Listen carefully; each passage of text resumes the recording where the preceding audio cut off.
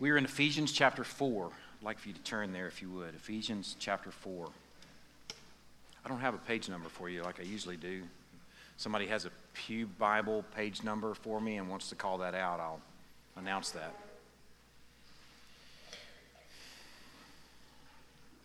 The title of the message this morning is What Was Jesus Up To Between Friday and Sunday?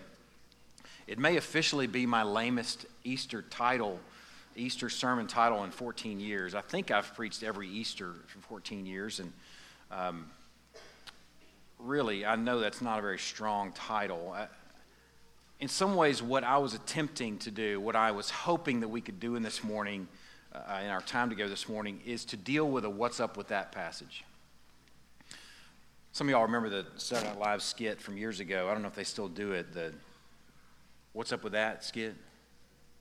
You know exactly what I'm talking about. Clint and Kate, we talked about it earlier this week. I think Kate was doing everything but daring me to sing it. And I'm not going to sing it, but you know how it goes. Ooh, wee, what's up with that? What's up with that? This is one of those ooh, wee, what's up with that passages. There are others, like this, like the floating axe head, what is up with that?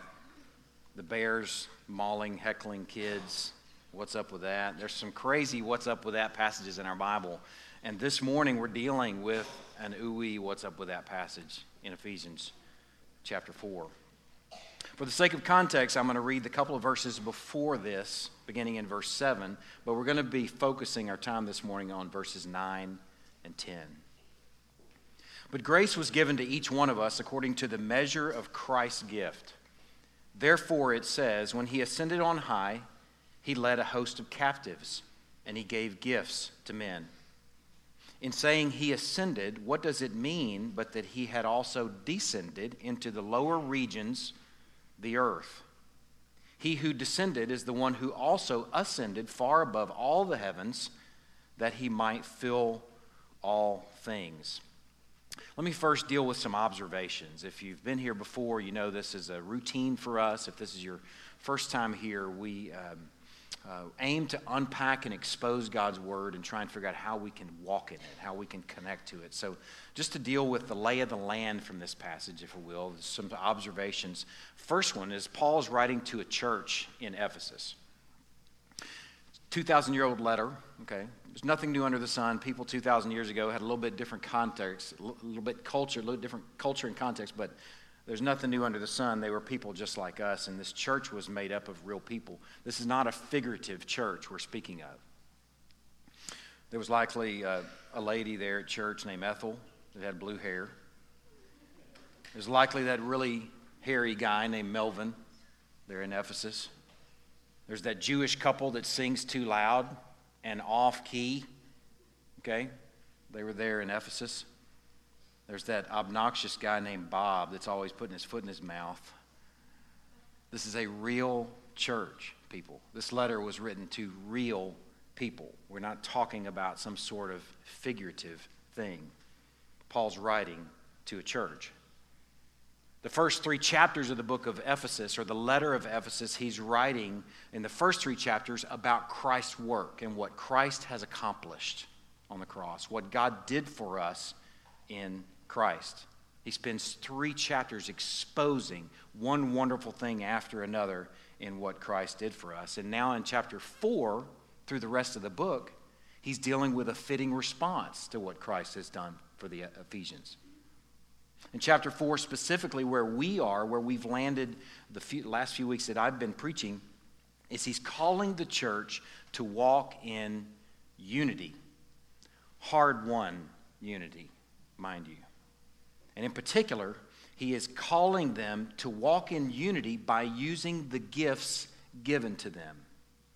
If you were noticing the passage I began with here in verse 7, but grace was given to each one of us. Contextually, that word grace, he's using that word to identify gifts. Gifts were given to each one of us. And he's calling them to walk in unity by using the gifts that were given to them through Christ's hard-won work. And to make this point, Paul refers to Psalm 68. Some of you got an email from me last night asking you to read Psalm 68. I began the morning welcoming you, reading Psalm 68. At that point, it would have been a 1,000-year-old psalm. It's a psalm about the victory of God over his enemies. And what Paul does when he refers back to Psalm 68 in this letter to the church at Ephesus, in many ways what he's doing is saying, Christ is that victor. That psalm was written 1,000 years ago, Ephesus, but Jesus is that victor that psalm was about. And that victor passed out and distributed gifts to his people. He is the fulfillment of that psalm. He is the victor not over Israel's enemies, but over the human enemies of sin and death. And he gives the spoils of his victory, listen to this, as gifts to Ethel, Melvin, the couple that sings too loud and off key, and yes, obnoxious Bob, and the rest of us. He's given the spoils of his victory to the church. Now, in verses 9 and 10, if your Bible's like mine, you've got a little parentheses around verses 9 and 10. Paul here is emphasizing something very important. Our translators considered it parenthetical, which is why there's a little parentheses around it, almost like it's an afterthought or a side thought. But in studying it more, I believe that Paul is emphasizing something very important when he's talking about gifts given to the church. He seems to be emphasizing the travels of Christ from the lowest depths to the highest heights. Look at how the passage unfolds. He ascended. It continues, what does it mean but that he also descended to the lower regions, the earth? He who descended is also the one who ascended far above the heavens. In Paul's mind, he wants the church at Ephesus to understand that Christ's movement from the lowest depth to the highest height is what qualifies him to give gifts to the church. It's an important point. This is the main point of the passage. Going from the lowest parts to the highest is what qualifies him to give gifts to the church. So, we go back to my title, this lame title of the sermon, what was Jesus up to between Friday and Sunday? And let's deal with this question. Where did Jesus go between Friday and Sunday? We're going to deal with this, what's up with that passage. He descended into the lower regions, the earth. Some of you may come from a Christian background that you're familiar with the Apostles' Creed. Maybe it was part of a catechism for you. Maybe it's something that you had to learn years and years ago. So this little creed may be familiar to you. I believe in God the Father Almighty, maker of heaven and earth, and in Jesus Christ, his only Son, our Lord, who was conceived by the Holy Ghost, born of the Virgin Mary, suffered under Pontius Pilate. He was crucified, dead, and buried. He descended into hell. Now, that's a very traditional reading of the Apostles' Creed. Many of the more contemporary versions of the Apostles' Creed say that differently, but the Apostles' Creed is likely familiar to some of you. He descended into hell. The third day he rose again from the dead. He ascended into heaven and sitteth, dating this for you, sitteth on the right hand of God, the Father Almighty. From thence he shall come to judge the quick and the dead. The ancient church apparently felt it very important to sort of quantify and capture the essence of faith and what it meant to understand what God has done for us in Christ. And in fact, they use an Apostle Creed from what we understand as an early baptism confession, a longer version of what was asked as each of these baptized were in the pool. Do you have any hope of being saved apart from Christ? No. Are you trusting Christ your Savior and Lord? Yes. This is a longer version of that apparently the early church used. And apparently the early church believed that this phrase, he descended into hell, captured what Christ was up to between Friday and Sunday. I asked you to pay attention during the passage that I read at the beginning of the morning from 1 Peter chapter 3, that yet another, what's up with that passage? He preached to those in prison. That passage might connect to the concept of what the early church was thinking when they captured this, that he went into hell. But we want to ask the question, is that what Paul is referring to here with the lower regions of the earth? Man, I have a tough time with that. Does anybody else? Does anybody else have a tough time with the notion that Jesus owes Satan anything? Let me just point this out. This thought is that it's hard to reconcile with some of the things that we heard Christ say from the cross. He turned to a thief on the cross next to him and said, "Today you will be with me, not in prison as I'm preaching to those in hell, but today you will be with me where? In paradise." And at the end of his travail, what did he say to his Father? "Into your hands I commit my spirit." He didn't say into hell or Satan's little scrawny hands I commit my spirit. This might help you process what our early church fathers were thinking. Apparently, ages ago, the concept of hell was very different from the concept of hell now. Ages ago, what they believed hell to be was the place of the dead. They used the term Hades or Sheol. But then around the 17th century, that term changed to mean the place of Gehenna, or the place of eternal punishment. So the word, although it's spelt the same as our early church fathers used, the meaning changed. The parking spot for the word changed, and it moved to be a place of eternal punishment under Satan, which our early church fathers would have never thought that. What we believe they were thinking when they used this term is something that our contemporary versions of the Apostles' Creed have reworded, where it says that he descended to the dead, or the place of the dead. Now that I maybe can live with. We'll talk about that for a moment. If he didn't go to hell as we use the term, and he went to hell as maybe the ancient church used the term, to the place where the dead live, maybe a better question, and what Paul seems to be getting at, is not where did Jesus go between Friday and Sunday. I have to confess to you right now, this is just one big old setup. I wanted to deal with where I don't think he went. But I want to deal contextually with the point that Paul is making, because after all, I am preaching from Ephesians chapter 4. And I think for Paul, it's less about a little trivia lesson, parenthetical trivia lesson for the church in Ephesus, and more about wanting to demonstrate the depths to which our Savior went. It's less about geography and more about how low he had to condescend. The phrase as it reads in my Bible, the ESV, I think handles it nicely, although I don't agree with it completely. He descended into the lower regions, the earth. There are three possibilities of what's going on here, and I think they are actually combined. The first possibility is that Paul is simply referring to his condescension to earth.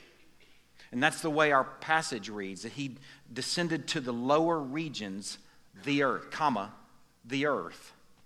That would connect to the thought of his descending to simply put on flesh was quite a descent. Okay, he might be speaking just simply of the incarnation.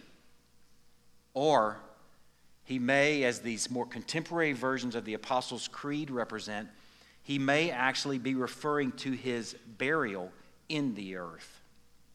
That he was in fact buried, that he was in fact dead. When a Roman soldier stuck a spear in his side and blood and water came out of him, that was a sign that he was in fact stone cold, not yet cold, but stone dead. That he was literally buried a dead man. That he wasn't in some sort of comatose state. That might be what Paul is talking about here as he descended into the earth. He wasn't snoozing and wasn't in a coma. But what seems to be connected here to the context of the book of Ephesians is so much more rich than either of those. Now, the incarnation is pretty rich. And the reality of his death is important to understand his resurrection. But contextually, what Paul seems to be taking them to is what it seems to refer to is the descent to the cross.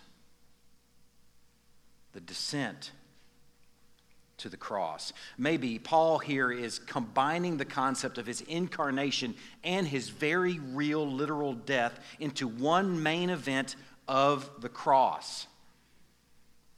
It might help you to understand how Paul uses the term parts.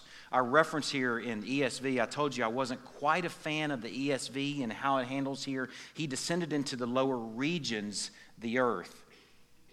Other versions use the lower parts. The New American Standard says the lower parts of the earth.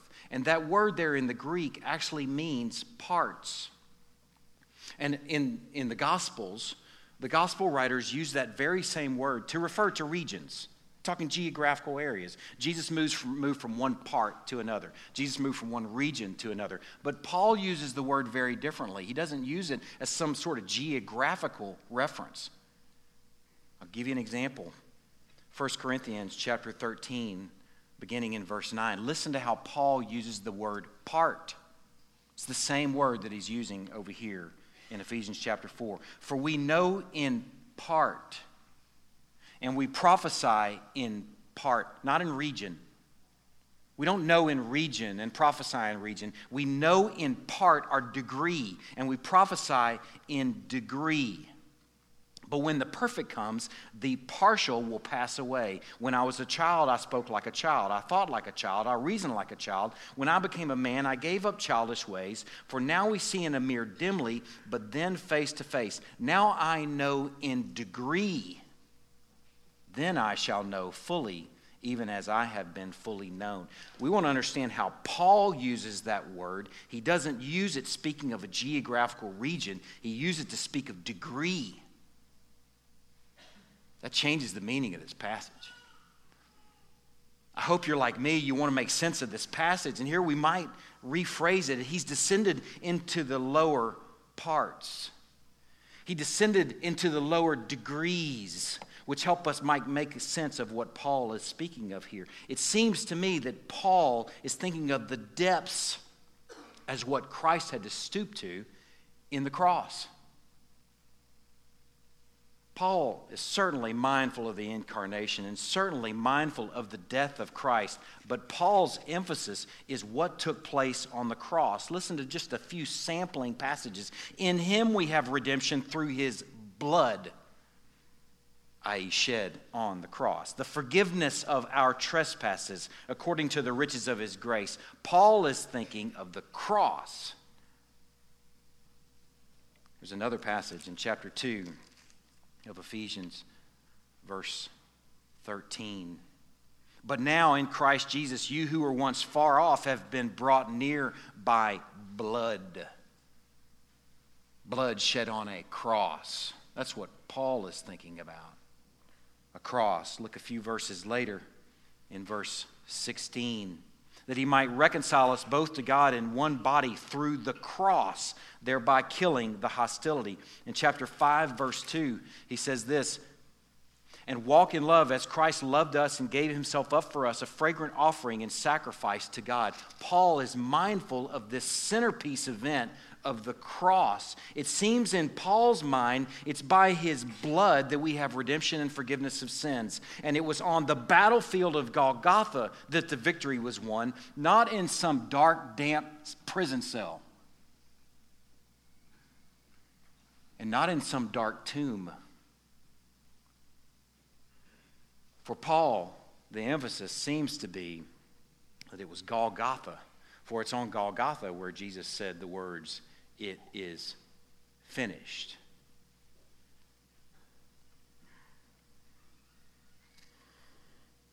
It was Golgotha where he descended to the lower regions, the lower degrees, the lower parts. Man, I wonder if we become numb to the cross. We have a wind chime right outside our front door that has a bunch of little crosses on it. It was a gift to us when we came here. And it's fallen apart some. We've lost some crosses here and there. They've fallen off, and we find them and we throw them away. Behind the front door as you come in our house, on the wall there for ages now, we've had a cross. And Christy took it off this week because Christy just got the notion, I'm just going to paint. So she just raised up and painted, and she took that cross off the wall, and she said, let's do something else with that. That's kind of tired. Not the cross tired, but that as a decoration is tired. For us, the cross has become decoration. For us, the cross has become something that we might wear on a bedazzled hat. Right? Man, I'm sorry. I hate to insult anybody that's got a bedazzled cross hat, but man, if I I'm going to struggle with that a little bit in light of this. The cross, have we become numb to it? Is it just about jewelry and wall decorations and wind chimes and hats? Maybe we've lost the terrors of it. Maybe it's why we can't conceptualize that Paul is talking about, here's the lowest of the low, was the cross. In Philippians, he says, yes, even death on a cross. Like, are you kidding me? This is where the victory was won? This is our victor? Man, it makes me wonder if we become numb to the horrors of it. Imagine how strange it would be if someone started a jewelry line of electric chairs, gold, silver, or maybe a bedazzled guillotine hat. Would you think that something was wrong with that person? Let me tell you something. The guillotine and the electric chair, as graphic and as terrible as those concepts are, both of those are 1,000,000 times more humane than the cross. For they happen in private rooms or in dark settings, or they happen quick, like a guillotine. It might be public, but it happens. You're done. But the cross is hours long. The cross is graphic. It is the lowest of the low. He descended to the depths of humiliation in the horrors of the cross. Man, he didn't pay this terrible price in some dark, private back room. He paid for it publicly on the highest hill in town. Stripped naked before friends and family and followers. Mocked, abused, and tortured. He descended to the very depths of the terrors of humanity so that he then could ascend, having lived death like a boss.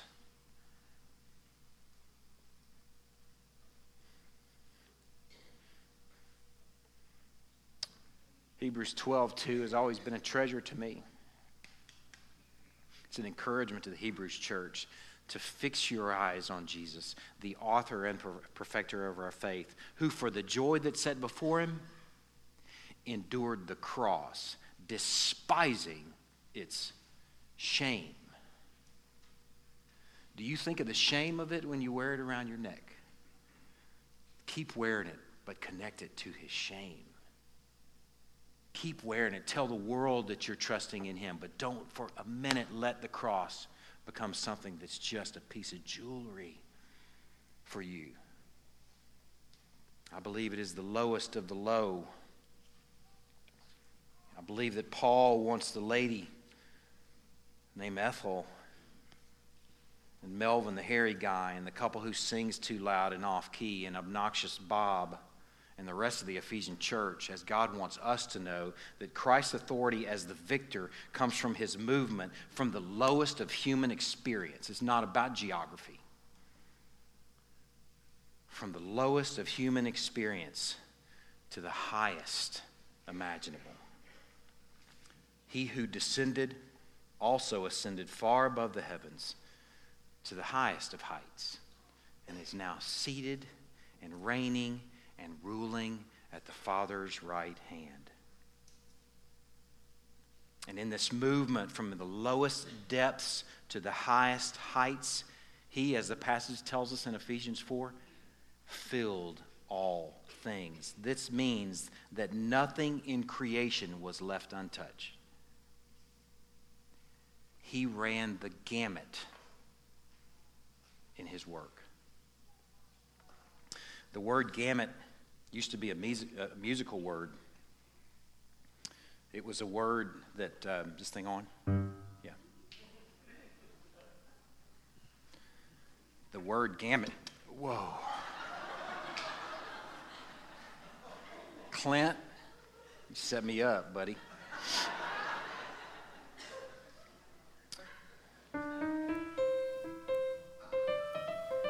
That's the only song I know, 9 years of lessons, and it's only that few notes.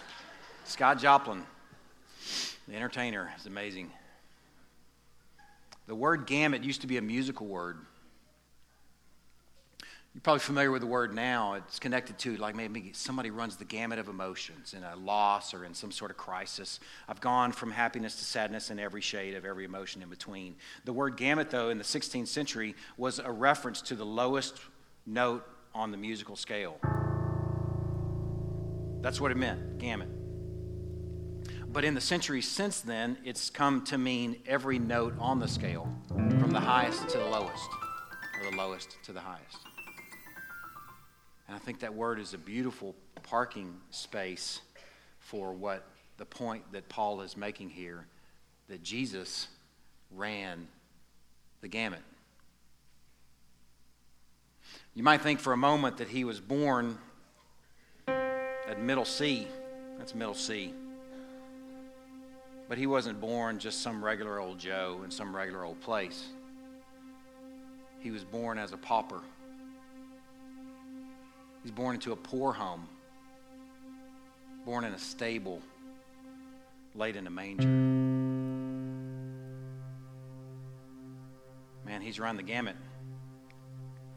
He experienced hunger, fatigue, frustration of every kind. He wept for his friend Lazarus. He was betrayed by one of his followers.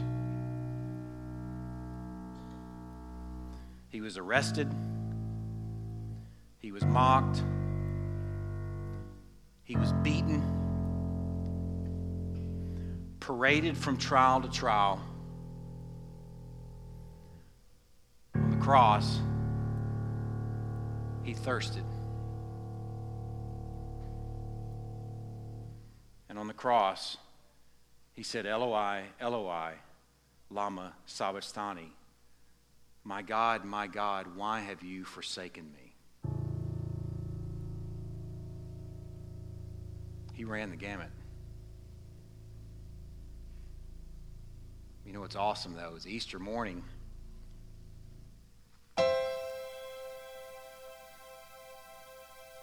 Easter morning, he left a very real tomb, very much vacant, and stepped out on cold, wet grass, I would imagine. And then he spent 40 days teaching, explaining, assuring doubting brothers,